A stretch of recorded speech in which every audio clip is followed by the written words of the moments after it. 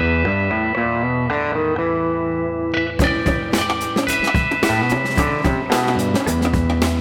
Catherine Amirfar. And I'm Kal Raustiala. And this is International Law Behind the Headlines, coming to you from the American Society of International Law. Welcome back, everyone. This is Kal Raustiala, co-host of International Law Behind the Headlines. And I'm really pleased to have as our guest on the episode today, Felix Salmon, who is probably known to many of you as the chief financial correspondent of Axios. Felix has worked for many other journalistic companies over the years. He also hosts the Slate Money podcast, and he's an expert on all things financial. And so it's great to have Felix on to talk about the topic of the Pandora Papers and the offshore financial system. So Felix, welcome to the podcast.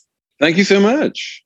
Yeah, it's a big topic. There's a lot of things to dig into, and I know you've covered this for quite a while. But maybe we could just start with a couple of basics about Pandora, and then move into the bigger picture. But so the Pandora Papers are, I guess, the third now of these big data dumps of millions and millions of documents. Is that right?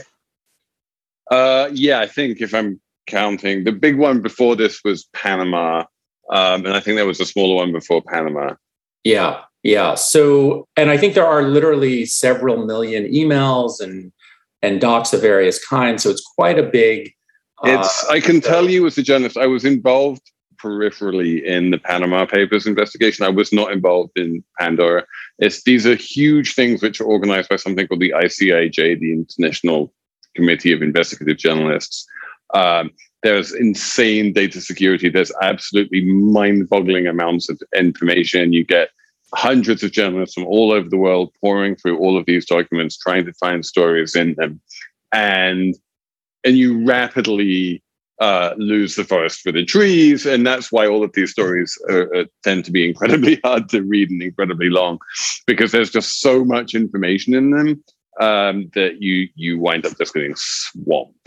Yeah. No, I completely agree. And in fact, my hope in our brief conversation today is we'll focus more on forest issues and just try to understand the significance of not so much the political significance, which, I suppose is still to be determined, though many political figures are implicated, but just also how the system works and what it tells us about the offshore financial system and kind of the global system of tax avoidance and evasion that seems to be part of this story. So that's our goal. So maybe we could begin, and I know you have covered these things for a long time. This phrase offshore is obviously commonly used in this story and many similar stories.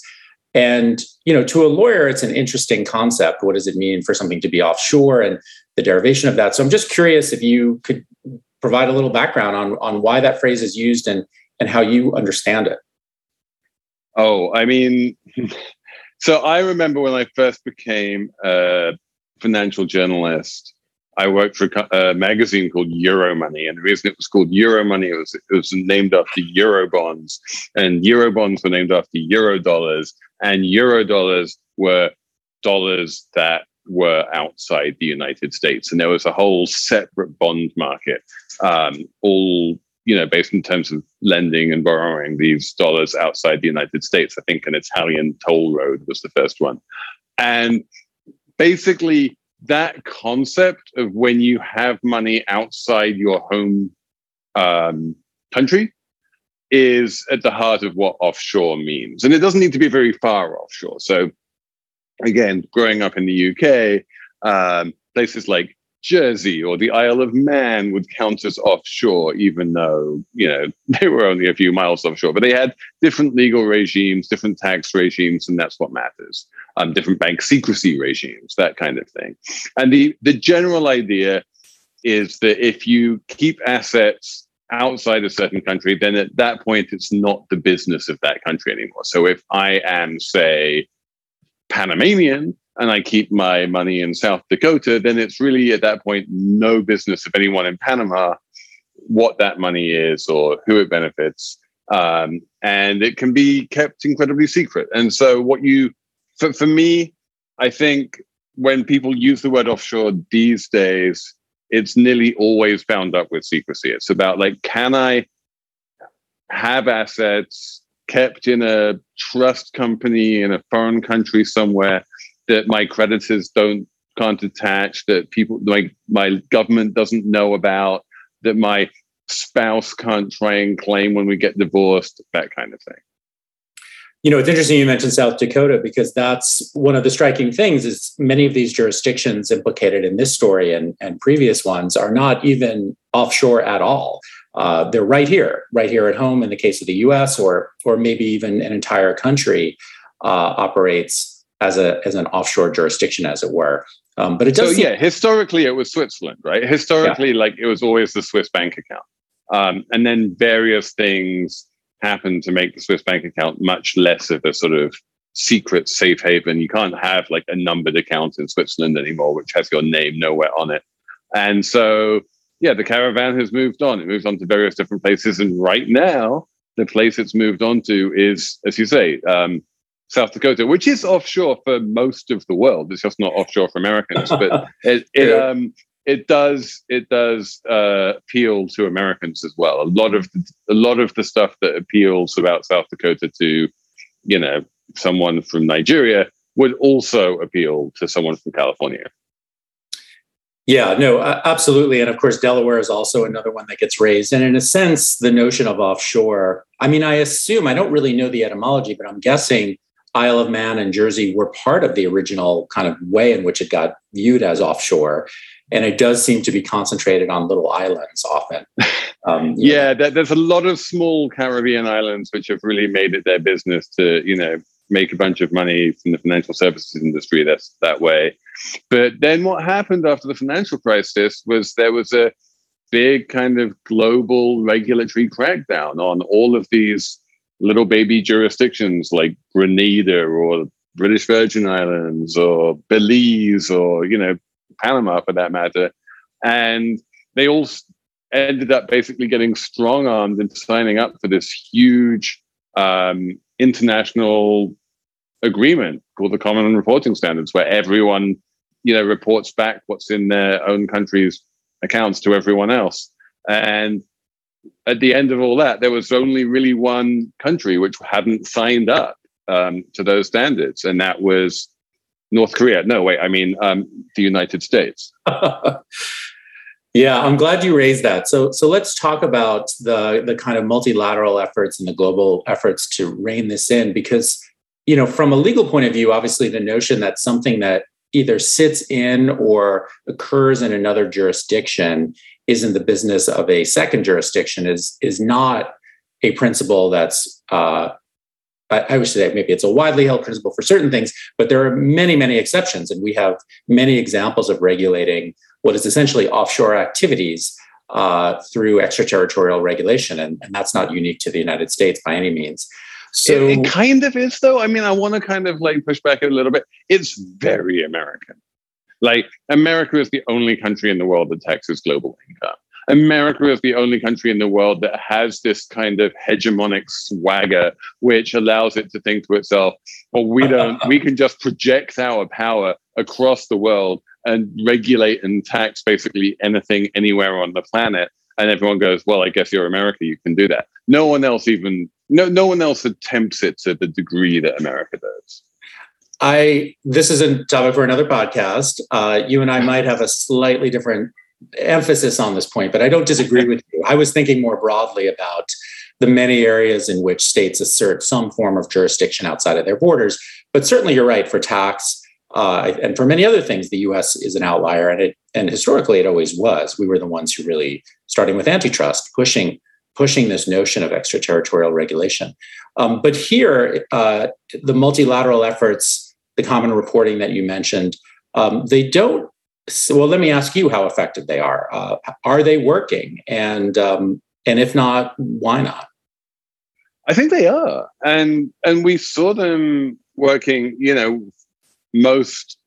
I think maybe some of your listeners will remember, about 10 years or so ago, a bunch of Americans with Swiss bank accounts wound up paying enormous penalties and, coming clean to the IRS because that there was no secrecy in Switzerland anymore. And there was actually, it was part of like the Swiss constitution. It was like unconstitutional to compel Swiss banks to hand this information over to the American authorities. And yet all of that information ended up getting handed over to the American authorities. Like, as I say, America has a lot of hegemonic soft power that it can exert around the world. And that was a prime example of that.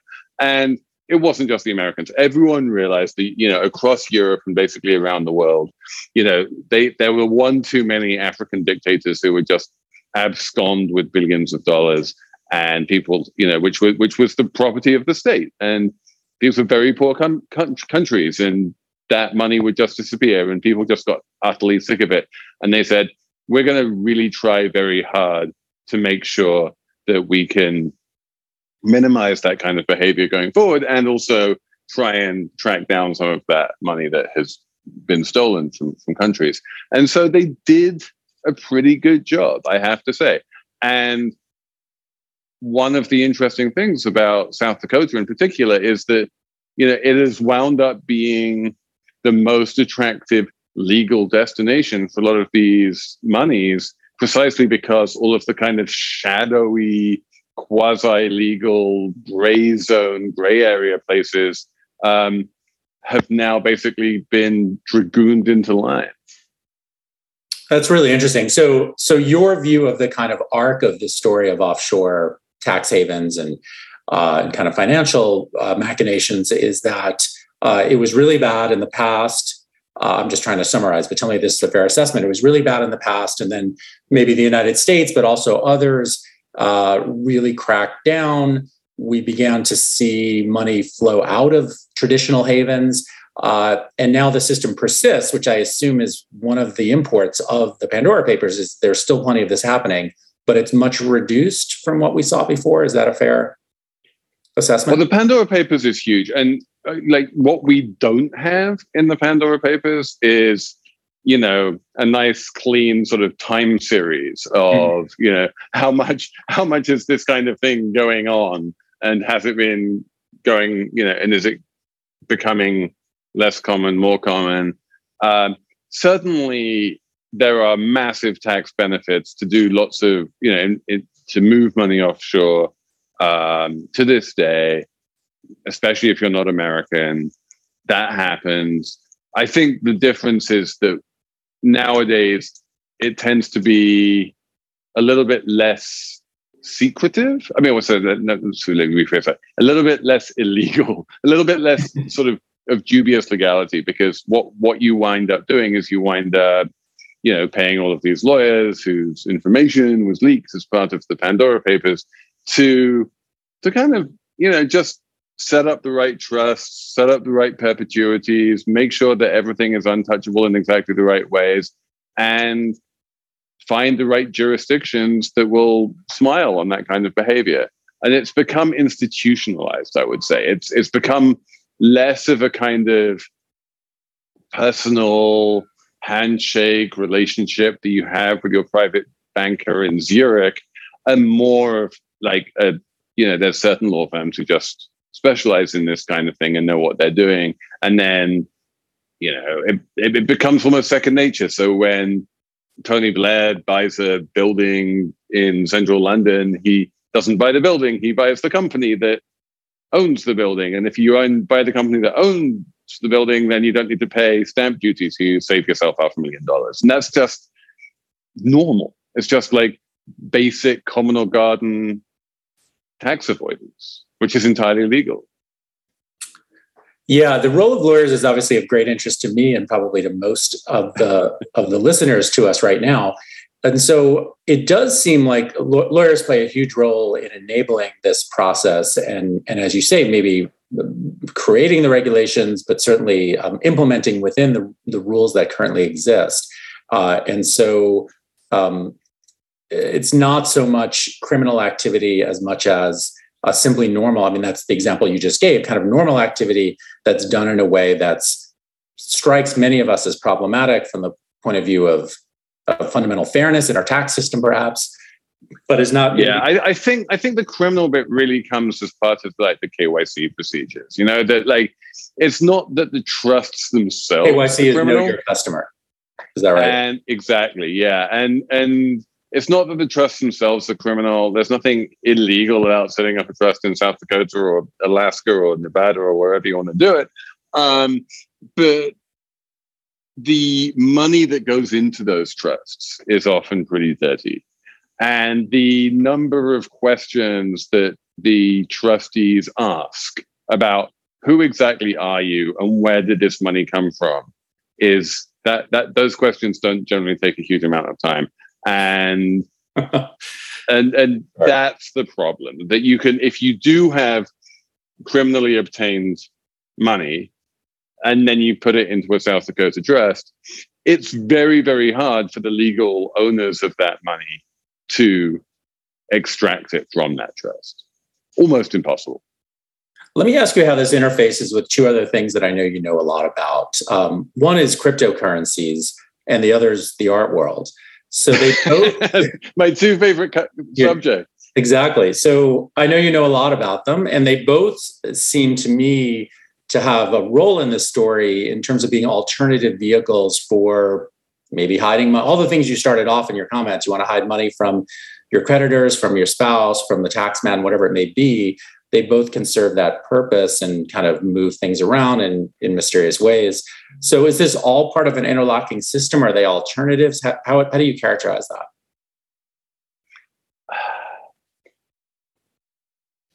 So I would say that the primary purpose for setting up, South Dakota Trust or Panama Trust or something like that is precisely to do that whole thing of like making sure that the money is out of the reach of various individuals and entities, and there's a lot of secrecy involved and all of these kind of things. That's the reason why it exists. Right. I wouldn't make that claim for art. Art that like the purpose of art is not money laundering. Now, art can be used as part of money laundering. Is a very portable way of moving value around the world. A painting can be bought. It can be shut, very secretly placed in a free port outside Geneva. No one will ever need to know where it is. And seizing it is going to be very hard because no one knows where it is. There is a lot of secrecy involved. Actual ownership can be incredibly opaque. There's a lot of very dodgy dealings happening every day in the art world. There's dodgy dealings with real paintings that get, stashed away. There's dodgy dealings with fake paintings. There's all manner of like underhand activity goes on in the art world. And it's a problem. And again, there is increasing amounts of international cooperation coming to bear on that problem. We're not at the same place that we are with the common reporting standards, but like there are more and more stringent rules on art dealers to go through KYC processes and that kind of thing. The KYC rules in the crypto world are still nascent. Like basically they govern what's known as the on-ramps and the off-ramps. That if you want to convert dollars into crypto or crypto into dollars, then most of the companies that will do that for you will insist on knowing who you are first. But there are some who won't. But on the other hand, if you have crypto and you want to convert it into a Picasso or something, that can just be done bilaterally, and you never need to touch any reporting. So there's a huge amount of what I would say is actually illegal tax evasion rather than legal tax avoidance going on in the crypto world. There's massive capital gains from people selling their crypto. People are making huge amounts of money in crypto, and virtually none of that income is being reported to any national tax authority. So if you were to tell me that crypto was like built on sort of regulatory arbitrage and tax evasion, I wouldn't necessarily push back very much on that one. And do you see, I mean, that's all really interesting. And of course, it immediately makes me think of non-fungible tokens as kind of the marriage of these two concepts, but we'll leave that for another conversation. But is it fair to say that the rise of cryptocurrencies and the decline of the kind of overt tax evasion that was the traditional Cayman Island style or something that you described earlier in our discussion, are they linked in some way causally? In other words, yeah, it's easy to have the common reporting standards and people accept them, and Switzerland buckled and all of that, in part because there's an alternative now. Yeah, I think that's probably fair. That, you know, we've had many years now of, you know, Silk Road and ransomware and like explicitly criminal activity being denominated in Bitcoin and other cryptocurrencies. And if you are actually a criminal, then rather than trying to deal with legitimate institutions in the Cayman Islands or anywhere else and trying to sort of nod and a wink your way through opening accounts with them and making sure that you have access to that money and it doesn't get confiscated by authorities, like, yeah, just keep it in crypto, you know? Keep it in Tether, because then it's yours and you don't need to worry about it being seized. So I think you probably have a point there. Just to go, Tether just is a stable coin, right? So out of the idea is it's each one is worth $1 and it's always worth $1. Is that right? That's the idea, exactly. And you can argue till you're blue in the face about whether or not it's backed by anything interesting, but by convention, if nothing else, it's worth $1. So you're not even speculating on the value of Bitcoin or Ether or Doge or anything else. You're just it's a dollar equivalent, but just without the superstructure of, you know, regulatory oversight and AML KYC that you have in the actual financial system. Right. I want to go back to something you said a moment ago, because it always struck me when I would fly into Geneva, I would pass that thing called the Geneva Freeport, which just seemed like a bunch of storage units full of art. What can you tell us more about what is a Freeport and how it fits into this offshore financial system that we're discussing? So that Geneva Freeport is the greatest art museum in the world. There is more priceless art in that Freeport just outside Geneva Airport than there is in, you know, the Louvre. I'm not even joking. It's absolutely chock-a-block full of amazing art, and no one knows exactly what's in there. No one really knows, you know, who owns it or anything. It's all shrouded in that wonderful Swiss secrecy, and it's a Freeport, which means that it's a little circle sort of carved out of Switzerland, which isn't even really subject to Swiss law. And this isn't unique to Geneva, right? There are Freeports all over the place. I believe there's even a couple of them in New York City, like these tiny little things that can get carved out. But yeah, the idea is that the painting, if it's stored in the Geneva Freeport, is not actually in any country and is not subject to the laws of any country. And it's just kind of being stored there. And certainly no one is exhibiting it or enjoying it in terms of its aesthetic qualities. It's just in a crate. Yeah, it's a crazy system, and it's always kind of fascinated me. Well, I really appreciate you coming on to talk about this. There's so many other things we can discuss, but I'm gonna try to stick to our normal timeline. And as listeners can probably guess, I've known Felix a long time, and he's always really interesting on these issues. And I would love to find other ways to bring you back on the podcast, Felix, in the future. I'm always happy to come back, and maybe you can come on Slate Money one of these days, and we will have like a wonderfully nerdy legal wonk out, because I love that. That sounds fantastic. All right. Well, thank you very much. Thanks, Cal.